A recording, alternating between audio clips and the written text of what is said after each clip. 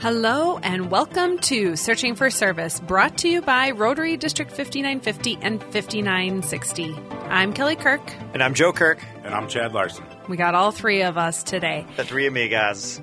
We, again, always have wonderful guests on. But before we go into the introduction of who our guest is, Joe is going to remind us of our show's purpose. Yeah, the show's purpose is to expose Rotarians and non-Rotarians to service opportunities. And how we do that is have amazing guests on, like Leslie. We're excited to have you on.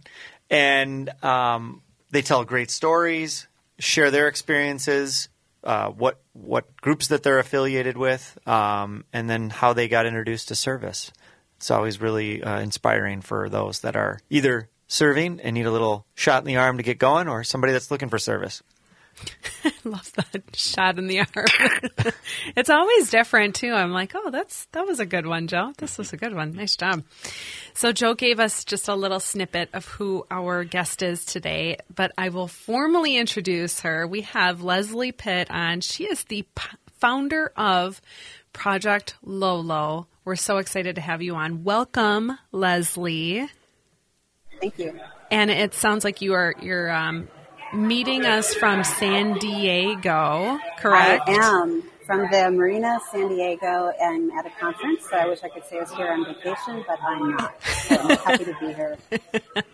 Well, thank you for carving out time to hop on as a guest for Searching for Service. Really, in this first segment of our show, we always like to get to know our guests. So we know that you like to travel, even though this is for professional reasons, but let's first start off with, where did you grow up? I grew up in the Twin Cities. My family and I moved around the Midwest, but really landed in the Twin Cities when I was in junior high. So one of the northeast suburbs, went to Irondale High School, and went to St. Olaf for my undergrad. So, the MIAC division. I know the MIAC division very well. Absolutely, yep. Maybe we had chatted about that before, Leslie. I think we may have. Leslie and I go way back. That's story for another day. But and so we have you on as our guest to talk about the foundation that you have, which is Project Lolo. And so can you share with our guests, what is Project Lolo? Project Lolo is a global nonprofit, and our primary mission is to provide access to orthopedic care and devices to kids in developing countries. Our secondary function is to provide access to educational materials such as books or different curricula that focuses on inclusive and diverse education. How we work is we partner with clinics that are in country who serve the children that we ultimately serve. So our first and longest clinical partner is in Ghana, West Africa, and they have been there since 1975, and we were just fortunate to connect with them and really liked the work that we do. We are developing more clinical partnerships, I'm excited to say, in Uganda and secondarily in Kenya. Beautiful. Uganda is a real popular place for Rotary. I can tell you that. We were just talking about that. We've had several guests on that have done service work there in a myriad of different ways, and some of the larger. So it's kind of fun to see that connective tissue between all of those things. Yeah. And so for our listeners, Leslie, are you a Rotarian? I am. I am part of the Minneapolis University Rotary Club. Go ahead. I joined about a year ago, and how and why I joined Rotary is my dad was Rotarian back in the 70s. Okay. And so through the service projects that he and his friends did then, it just really opened my eyes to the greater world and the greater good that we can do in the world. Mm-hmm. Interestingly, when my dad was Rotarian back in the 70s, I don't think women could be Rotary members. That is correct, yeah. Right? And even my parents were in JCs, and so my dad was in JCs and my mom was in Mrs. JCs. So when I was really looking for a network, a club to join, going back to knowing the global scope of the Rotary, the history of Rotary, and what it's done with with polio, and just really the rich history of doing good in the world is really why I was drawn to Rotary, and ultimately I'm glad to be part of it. Well, we're happy to have a fellow Rotarian on. So, Thank and you. and what we're finding too about a lot of Rotarians is that they have passions in many different areas, whether it be just community in itself or a different path, such as the foundation that you have started yourself. So. Yeah, I think that's definitely the common theme, right? And it just seems like you come together as like-minded people who just want to do service projects or service above self. And I think it's just a really great community globally of like-minded thinkers and doers. Do you remember your first service project with Rotary? The first one, and it's only been a year, was just helping out with Feed My Starving Children. Oh, very cool. Yep. So, yeah, right. Another great organization. So, go ahead, Leslie, I was just going to ask. So, when your father was a part of Rotary, did you ever do any service projects alongside him? Absolutely. So we lived in New Ulm, Minnesota at the time. Yeah. And small town, and really was sort of the idyllic growing up situation at that, in the 70s. And my parents owned a couple of restaurants, and all of their friends were business owners. And so one of the first things that I remember helping out was what was called Heritage Fest. And it's no longer, but it was in the summer, and it was this huge party, if you will. So they had German polka bands, and, New Ulm has a very, history-rich in German heritage, and so helping with the food tent where they served brats and sauerkraut. And of course, my brother and I both always wanted to help our parents in the restaurant, or in this case, the food stand. That was, I think, probably our first official Rotary service project. Not Cool. sure how much we really did, other than probably got into our parents' ways, but, we thought we were helping. Eat a few brats, have a couple beers. Absolutely. Shell's Beer Breweries down there, so, Yeah. definitely represented. I'm kidding. So I don't know if I asked you this when we first met, but is your heritage, is your background German? Like, are you German? My dad's side, and then my mom's side of the family is Scandinavian. Okay. I was going to say, there's got to be Norwegian in there somewhere. Yeah. I know. That's the reason I asked. So. Yeah. Yep. Nice. Any questions, guys? What was your journey to starting the nonprofit?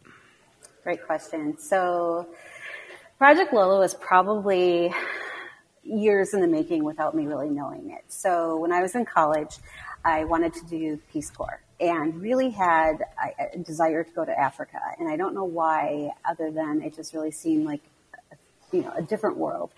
And I didn't go into the Peace Corps ultimately because I have a prosthetic leg. So when I graduated from college in 1990, this is pre-cell phone era. This is pre-internet era. And frankly, I was a little nervous about being placed somewhere for a couple of years through the Peace Corps and not really knowing, what would I do if my prosthetic leg broke down and, the reality of it.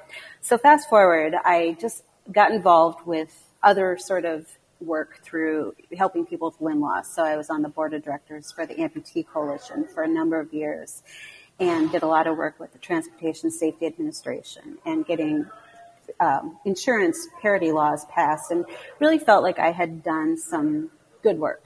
And I think I just sort of kept thinking there's more. There's a bigger world. I was proud of the work that I was able to be part of here in the U.S. and just really kept thinking there's this bigger world that needs help. So ultimately, I took a bit of a hiatus from the O&P, the orthotic and prosthetic world, and spent a summer studying in Geneva, Switzerland, and got a graduate certificate in global health and human rights from the University of Geneva's medical school. And it was there that I just met my people and really understood the world. I shouldn't say that. Understood that there are so many other opportunities to help. Mm-hmm. And I came across a report from the UN that was talking about people with disabilities and really what's happening to them globally. And there was a specific paragraph that I read about children in many parts of the world, because of their disabilities, are denied basic human rights. So right to life in some cases, right to education, right to healthcare, right to dignity, the list goes on. As somebody who lost my leg when I was 6, I was just stumped by that, really thinking I had never, that was not my experience. And I thought I had to do something about it. I knew, or I really thought, if that would have been me in 1975, any other part of the world, I was run over by a gravel truck, I wouldn't have survived. As a little girl, if I was living in Ghana or Guatemala, I would never have had the educational opportunities. I would never have been able to become a nurse and then ultimately a lawyer. And just everything that I've achieved educationally and professionally, I would have been denied to me because of my disability.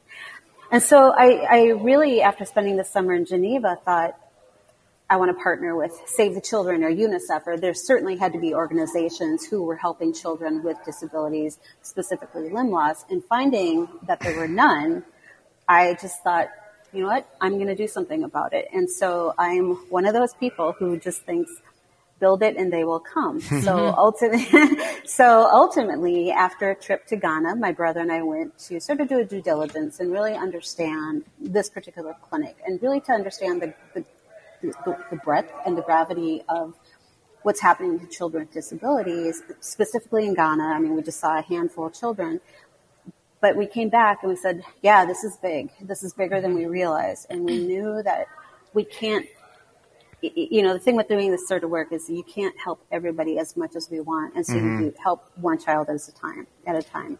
So ultimately, Leslie, Can I hit pause for just a second because we're just about to wrap up with the segment, but let's save this for the rest of this for the next segment. Oh, okay. I didn't know. So sorry. That's okay. No worries. As a reminder, you are listening to Searching for Service. I'm Kelly Kirk. I'm Joe Kirk. And I'm Chad Larson. We'll be back.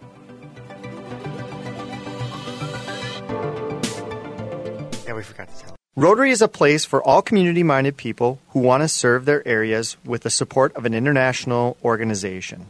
Join Rotary to find service. Join Rotary to find inclusion. Join Rotary to find leadership. Join Rotary to find fun. Join Rotary to find friendship. Join Rotary to find a better version of the world. Find a Rotary Club near you at Rotary.org and click on Club Finder. There is a club out there for everyone. Find your fit with Rotary. Rotary.org. For decades, eradicating polio worldwide has been Rotary's cornerstone cause. We are incredibly close to ridding the globe of this virus, but we need everyone's help to get us to the goal. World Polio Day is October 24th. Please consider making a new donation to Polio Plus or increasing your already generous giving. Go to endpolio.org to be a part of this historical eradication of polio. You will help get vaccinations to the most remote parts of our world and help fulfill a promise we made to end polio now. 2 drops and it stops. Hello and welcome back to Searching for Service, brought to you by Rotary District 5950 and 5960. I'm Kelly Kirk. I'm Joe Kirk. And I'm Chad Larson. We are rolling into segment 2 of Searching for Service with our guest, Leslie Pitt. She's the founder of Project Lolo. And we very rudely had to cut her off in the last segment. And so we would... radio. Yeah, we would love for you to continue sharing that segment with us. Yeah, the journey. Yeah.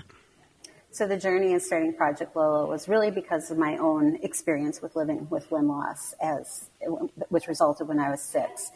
And when I recognized that children in so many parts of the world are denied basic human rights, whether right to life, right to education, right to health care, the list goes on, I knew that I wanted to do something about it. And so I reached out to Save the Children and to UNICEF thinking, certainly they're helping these kids.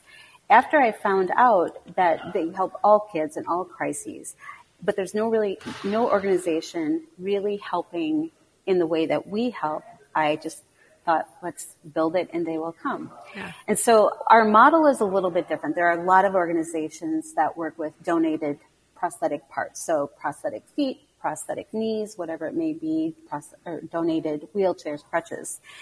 And so what's unique about us is that we partner with the clinics that already have the infrastructure. They already have the clinicians. They already have the workshops that can build the prosthetic limbs or the orthotic devices, or can even, in some cases, build crutches out of wood.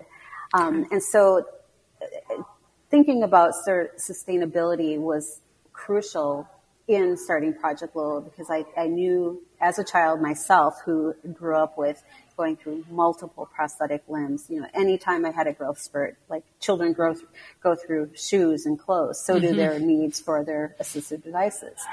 So I really wanted to have that sort of primary foundational structure with that already existing clinic or workshop or whatever it is. And so really our first partner in Ghana, West Africa, does have an extensive workshop where they do build the prosthetic prosthetic limbs for children.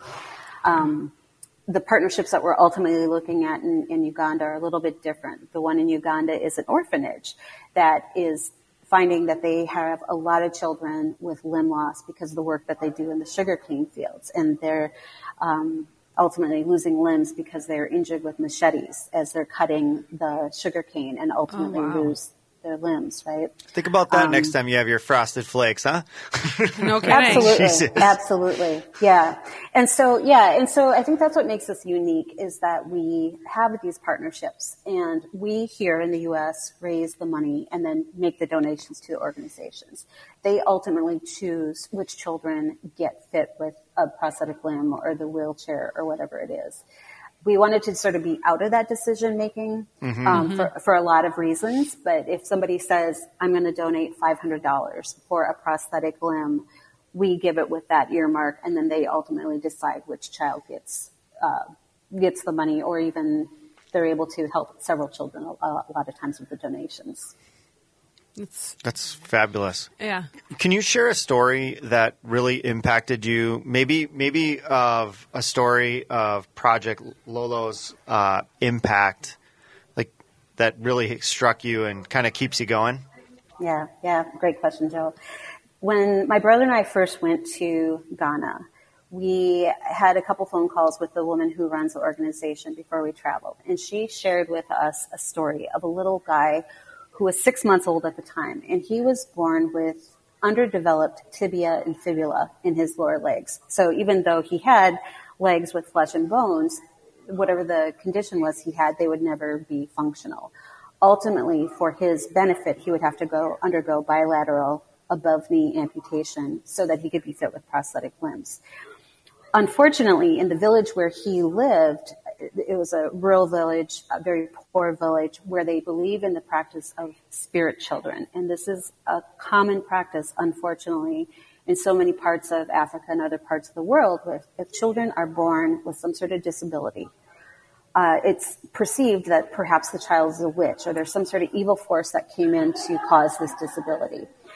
And a lot of times what happens, and in the case of this child's village, is he was going to be given to a witch doctor who would knowingly brew a tea of poisonous herbs, give it to the baby. If the baby survived, then the disability wasn't because of evil spirits. If the baby died, then ultimately there was some sort of evil force. His mother, of course, fearing for the life of her baby and herself, fled and ultimately ended up at the clinic that we work with in Ghana. And when I first was talking to the woman who runs the orthopedic training center, she told me about Kobe and the story, and really about this concept of called spirit children.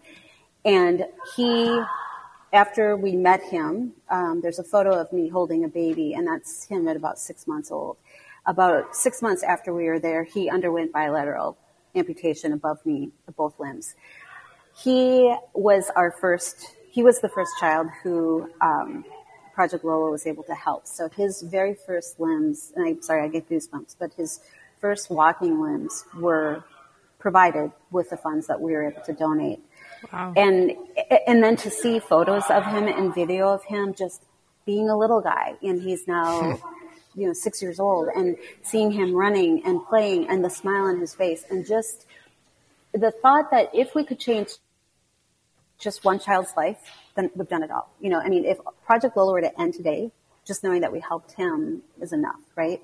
And it's just, I think when I really think about how easy it is to help, and easy in terms of the money, it costs about $500 US for one prosthetic limb for a child in with our clinical partner in Ghana, it's mind-boggling. And really, right. And not to minimize, but when I first heard the number, I'm like, oh my gosh, like any given weekend, I probably spend that much at Target and running, Trader Joe's. And, of course, it's apples and orangutans. They're not even two related items. But when you think about the value, the amount of money that it costs to change a child's life, it was just humbling. And so that is what I absolutely compels me to keep giving and going and realizing if we can just help children literally get out of the village, get out of their homes, whatever it is that constricts them because of not having limbs or not having a wheelchair, and they can get to school, they can get somewhere, their life is changed. And so I think that, I think about him, I have his picture on my laptop, I have a photo in my office, and just seeing him and the other kids, it just continually propels me to keep doing more and to really grow Project Lolo into what I believe will be. Wow. Oh my goodness. Yeah. I have a hard time not getting emotional thinking about that. And Leslie, you know that Joe and I have a 6, almost 7-month-old. And so the fact that you shared that, and it was a child that was right at the same age as Maddie. I'm sorry to get a little personal, but it hits home, right? It really home. Does. And then you find out the cost comparison too of like how much it costs here in the United States. And that the currency exchange there, if you will, it's like, you're right. It's mind boggling to use your words. Well, and it was so wonderful hearing your story because now I understand the connections between things. Cause like I was reading a little bit about the group and I'm like, I wonder what the connection is here. And, sharing your personal story, I'm like, oh, well, that makes complete sense. Yes, exactly. So, and I don't share it a lot. I mean, and I think about that because it's not about me, right? Mm-hmm. I mean, it's not about me, but yet I know the walk. I've walked the walk. I've talked the talk. I don't know what it's like a child to live with a disability in Guatemala or Ghana or any other part of the world. But I do know what it's like to be that child who's just wants to be seen for being a child and not being disabled or an amputee or whatever labels are put upon us. And, as I talk more about Project Lolo and moving forward, I feel like it's not selfish because I was given the gift. I mean, to me, I feel like everything that I've experienced because of losing a limb has never been disabling, right? I mean, there's been so many experiences. I would never have started Project Lolo. I would never be here talking to you had I not lost my leg. Mm-hmm. And so I don't think it's selfish if I'm able to share that story, and that's the reason why I pay it forward. Well, it's a unique gift to be able to be a conduit between the two, like between us who have no idea. We don't have any idea what it's like. And then say kids in Ghana that are dealing with it. I mean, you have a very unique perspective where you've kind of tiptoed in both camps, and in the way that you articulate it, it's phenomenal. I mean, your story is incredible. You should tell your story more often because it's really inspiring. Thank you. And I think, I feel so, like I said, very fortunate. And I don't say that in a sort of, I mean, I'm genuine when I say how fortunate I feel. And I just feel like my value as a human is no greater, right? Because I live here and because I was brought up in these circumstances.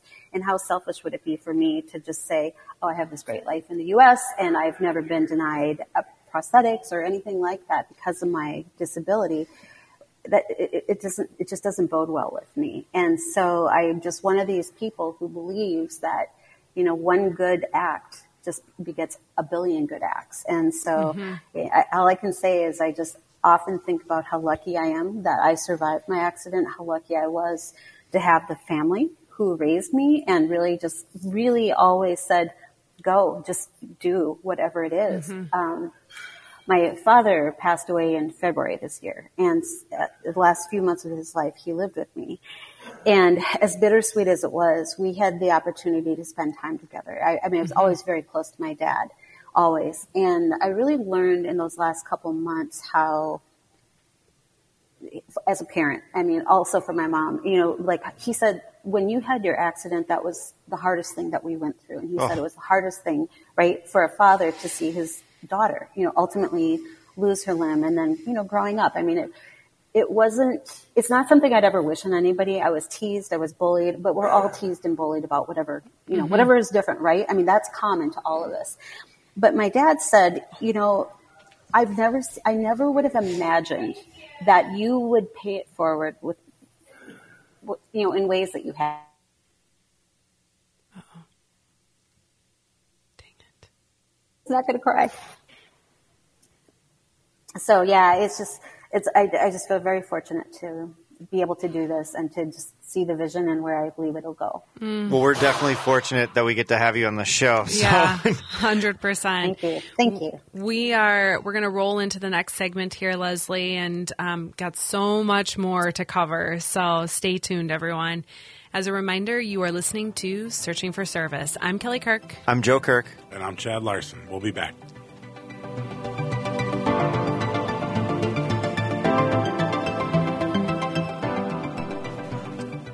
Of the things we think, say, or do. Is it the truth? Is it fair to all concerned?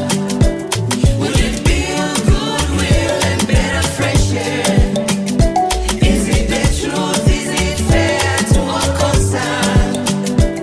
Will it be beneficial to all concerned? Join Rotary to serve your community and the world with honesty, fairness, and goodwill. Our 4-way test guides our actions every day. Is it the truth? Is it fair to all concerned? Will it build goodwill and better friendships? Will it be beneficial to all concerned? These values underpin our commitment to making a positive impact on the world. Learn more about your local Rotary Club and stop searching and start serving. And the song you're hearing now was performed by Rotary Club of Dar es Salaam, Oyster Bay. Is it the truth? Is it fair to all concerned? Will it build goodwill and better friendship? Is it the truth? Is it fair to all concerned? Will it build goodwill and better friendships? Will it be beneficial to all concerned? When we pay it forward, it will be returned. Join Rotary to serve your community and the world with honesty, fairness, and goodwill. Our 4-way test guides our actions every day. Is it the truth? Is it fair to all concerned? Will it build goodwill and better friendships? Will it be beneficial to all concerned? These values underpin our commitment to making a positive impact on the world. Learn more about your local Rotary Club and stop searching and start serving.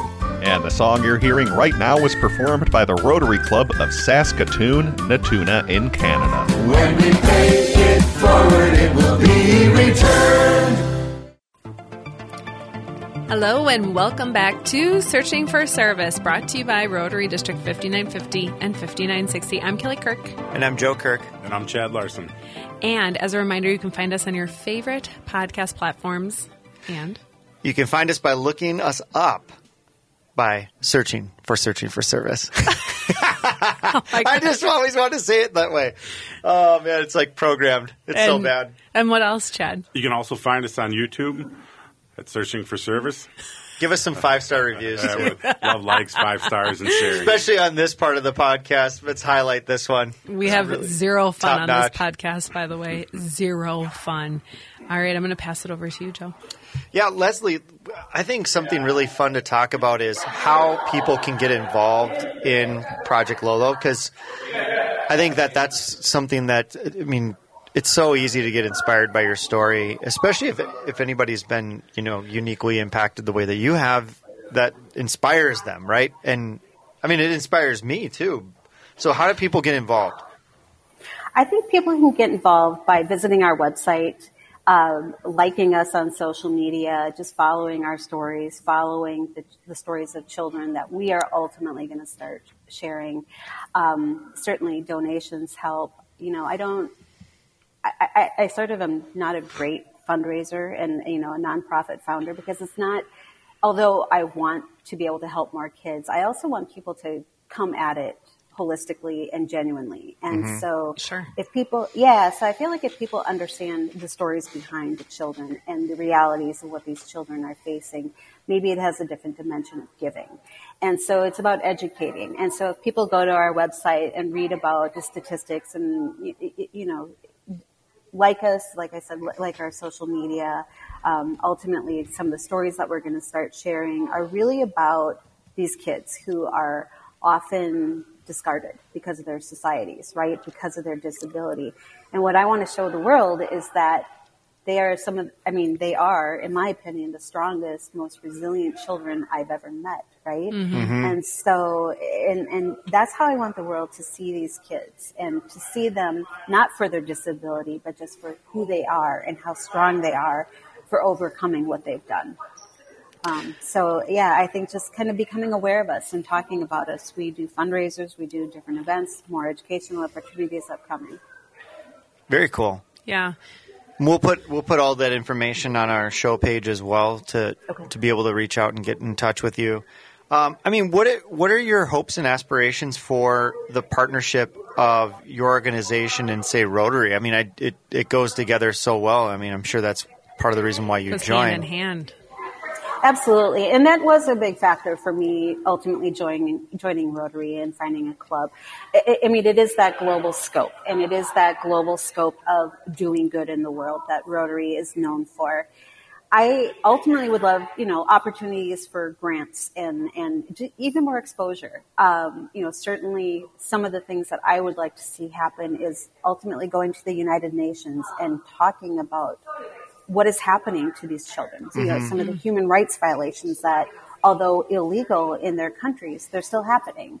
And to be able to share that. And so I think having the support of Rotary, through funding and exposure only gives us a little more credibility, as well as a firmer backbone by which to make these arguments and share these stories. Well, and there's such an opportunity for you too to kind of run alongside of so many other projects that are happening. Like there's tons of projects that are happening in healthcare and food and water and sanitation. All of those things are really linked together to kind of basic human needs, dignity, and rights. And it just seems to really kind of fit in with some of that. And we've had guests on prior, like Brian from World Vision and things like that, where they're doing these projects of scale, and I just can't help but see this just fitting so well in with that same thing, because it's kind of just that next order of consequence as you keep coming down into basic human needs. So, and it's really eye-opening for us, like, because I mean I don't know a ton about the organization. I did a little bit of research before this, but to your point, like there's just not enough people talking about it. Not enough people saying, look at this problem. Like this is a real problem that hurts kids that are in a position that are relatively powerless in that situation, to the point where this mother ran and fled just to save her child. I mean, those are the type of situations that resonate so well with Rotary, resonate so well with people. I mean, that have hearts. It's like, are you kidding me? And so, I just see so much opportunity for your organization in partnership with Rotary in the future. It just goes so well to it. And I kind of just like have a big smile on my face thinking about the like opportunities in the future for Project Lolo, because there really are so many. Like, go back through the Rolodex, I should say, of all of our shows, and you can probably. I mean, Brian Gower is one of the best connection points for you. But my question for you is, my follow-up question to that is, what sort of research have you done in becoming a Rotarian, being a part of a Rotary Club, and how you. Like the grants that are in place, have you done any research in that respect for how there could be partnerships with Project Lolo? That's a great question. Definitely. I've started looking into the different global grants and then just how the grant donation system works, and sort of, for lack of a better term, the rules of engagement. I don't know. You're just kind of learning, what are the different grant opportunities, and then what are the focus points for each of those grants? Is it maternal and child health? Is it child health? Is it human rights? Just really trying to find what are those niche grant opportunities that align with what we're doing. And to the point, Joe, about human rights. I mean, it's so fundamental, right? And so much of the work that Rotary has done and continues to do, and with Rotarians across the globe. And there's a synergy. I mean, even though we're serving kids, with this capacity, there's no reason that we can't partner with another organization. I mean, the need is so great, right? Mm-hmm. Like somebody once told me early on that you can never do more good in the world. Like there's always the opportunity to do more good. And by partnering with other organizations or whatever it may be, it just magnifies the work that you do individually and collectively. Yeah. And I have to say, like, in talking through all of this, the piece that I completely underestimated in all of this was like the human rights violation component of it, right? Like where they're just treated as a second-class citizen or not at all. Right. And, usually you just think, boy, you've got a handicap that, ostracizes you sometimes in your culture or your community, and you just kind of deal with that. But literally not being treated as a human, I just never thought of that. And that's the part that kind of sticks with me a little bit, is going, huh. And it's fixable. It's fixable.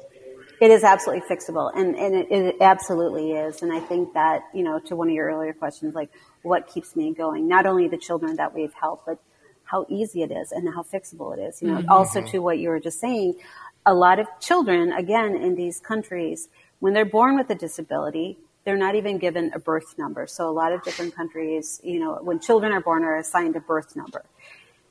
They're not even deemed to be a human and are not assigned a birth number. So even the scope of children with disabilities, I don't know that we really know the real numbers, right? Because the field research that's been done is probably just people who are on the ground. But when you really think about it, if children aren't given a birth number or not even acknowledged as a human being, and then ultimately put into the registries at the ministries of health or departments of health or whatever the organizing bodies that retain this information, we don't really know what's happening. And to that very point, they're not even deemed worthy of being acknowledged as a human, right? Right. Yeah. And, I'm not so naive to think that we can change centuries or thousands of years of culture, right? I mean, I'm not thinking that we can change the whole practice, because that's not how I want to spend my energy. That's not how Project Lolo wants to spend our energy. But if we can just, again, educate and let people know, because I did not know about what was happening to kids until I started Project Lolo, until I started doing the research, and as I've been in this world. And again, it's just, we just need to know. And hopefully the more that we know, the more we talk about it, the less it'll happen, and the more opportunities for children to just be children. And well, and like you said earlier, I mean, helping one is worth it at the end, let alone many. And so, when you start to try to quantify it, it's difficult to do, because it can become so demoralizing quickly when it's the same thing in any sort of philanthropy. I mean, we're never going to outsize the need in some of this stuff, and that's just the reality of the world that we live in, and our job is just to do the best that we can. And,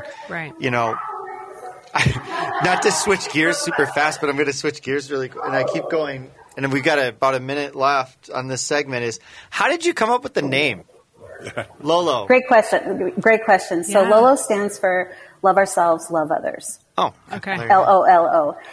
Backwards, it stands for One Life, One Limb, and that's really my homage to my own experience of living. Okay.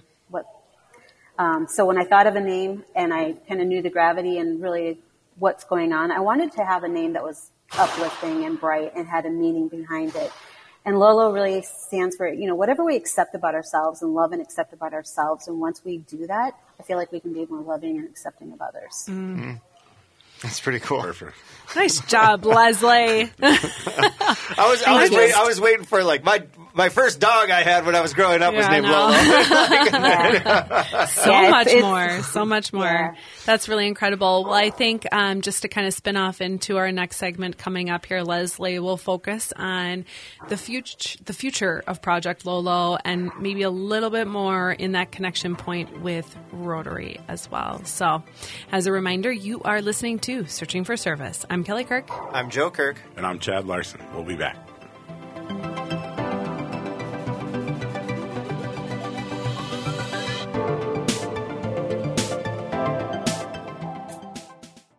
Are you ready to make a difference in your community? Rotary is a great place to get involved in your community and meet passionate groups of people, as well as individuals dedicated to service and fellowship. At Rotary, we believe in the power of teamwork to bring positive change. As a member, you will have the opportunity to participate in exciting projects that address local and global challenges. From supporting educational initiatives to environmental conservation, we tackle it all. Joining a Rotary Club means becoming part of a diverse family of individuals who share a passion for giving back and having fun while making positive impact. With projects and events that enrich your community, there's something for everyone, from local initiatives to international collaborations. It doesn't matter what culture or country you come from. What matters is that you want to belong to a group that strengthens communities and creates lasting change. There's a place for everyone at Rotary, regardless of age or background. Learn more by searching for a Rotary Club in your community and visiting. Together, let's make a difference. Rotary, people of action. Hello, and welcome back to Searching for Service, brought to you by Rotary District 5950 and 5960. I'm Kelly Kirk. I'm Joe Kirk. And I'm Chad Larson. As a reminder, you can find us on your favorite podcast platforms and Look us up by inputting Searching for Service. gosh, I'm fired from this. it's literally. But you written say right there. you can find us, so then I would have to say, look, you can find us again. So that's what trips me up. So Okay. I'm fired. I'm just going to fire myself. I'm going to do it. You're going to have to take it over, Oh Kelly. my gosh, I'm going to. Just type in Searching for Service wherever you're getting your podcasts. Or on YouTube. There it is. 100% Done. better. Look at that. There we go. Wow. Okay, so if Blind you're squirrel finds a nut every once in a while. if you're tuning in for the first time, we have, which is sad because we're now in our last segment here. Disappointing if you're listening for the first time. Hey, you never know what people are doing. It's Well, okay. Whatever. So we have Leslie Pitt, who is the founder of Project Lolo, on. And in this last segment for our Searching for Service show, we're going to talk about the future of Project Lolo and how you see it right now, Leslie. And that obviously could change. But Or I have a question, too, is how has it evolved already? Because has it been 5 years or 6 years you've been doing this? Mm-hmm. Yeah, we've been around for 5 years. Certainly took a break during the pandemic, like the whole world stood still, right? Mm-hmm. But it also, that pause gave us opportunity to really reflect on where we want to go and strategize. And now that everybody, starting to kind of reemerge, there's like a new energy too. And it's, I feel very more focused really on how I want to see it go and where we're going to go with it.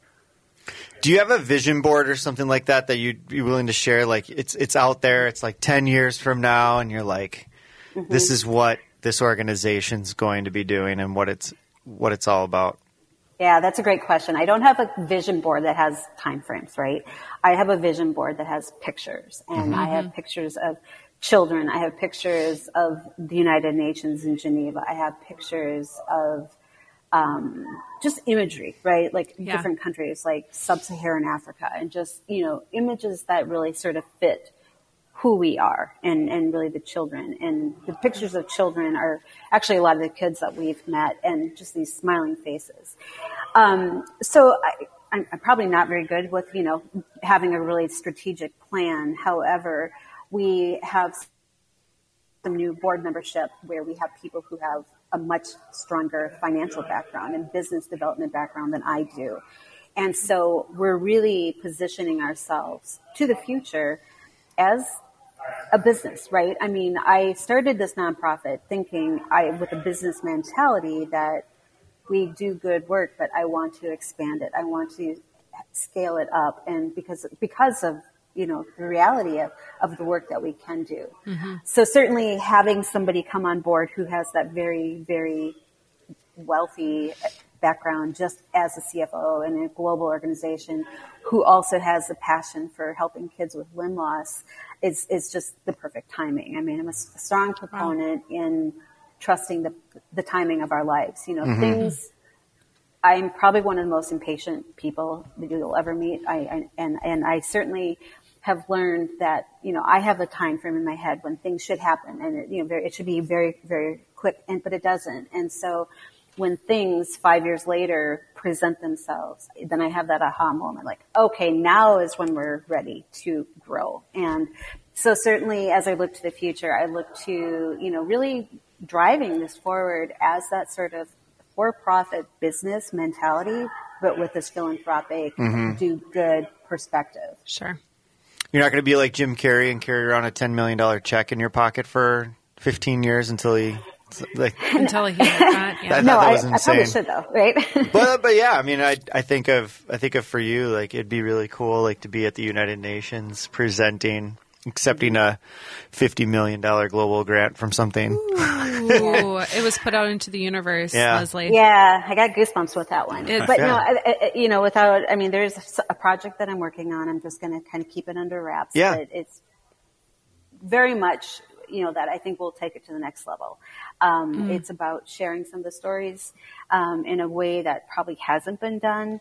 So as that vision is so clear. I mean, that vision immediately came into my head, and it's amazing how now that I've started working on it, like anything, it just falls into place. When it's up and running, we'll have you back on and you can share. So for all the listeners, they're going to be like, we're dying to know what this is all about. Yeah, I'm very excited about it. Excellent. How about you? What do you see for your future in terms of your role with the organization, or do you have aspirations to do more? Absolutely. I mean, my vision for myself is to be able to do this full time. I mean, I have a day job that pays the bills, and that's the reality. Somebody once told me you can't live on life and love. True. And so, but it's also okay to do this kind of work and to be compensated for it, right? And so, you look at these other organizations, like, Save the Children, UNICEF. People do get paid to do this type of work. And so my goal is to definitely shift at some point to be able to take that leap of faith and just do it, and just trust. Because I just feel like every time that I put effort into it and time, the universe opens up, thousandfold, right? Yeah. And I've often thought that, for every hour that I put into it, I just get hours back of return. And so how wonderful would it be if I could do this, full time? That I definitely see. That's definitely part of the vision.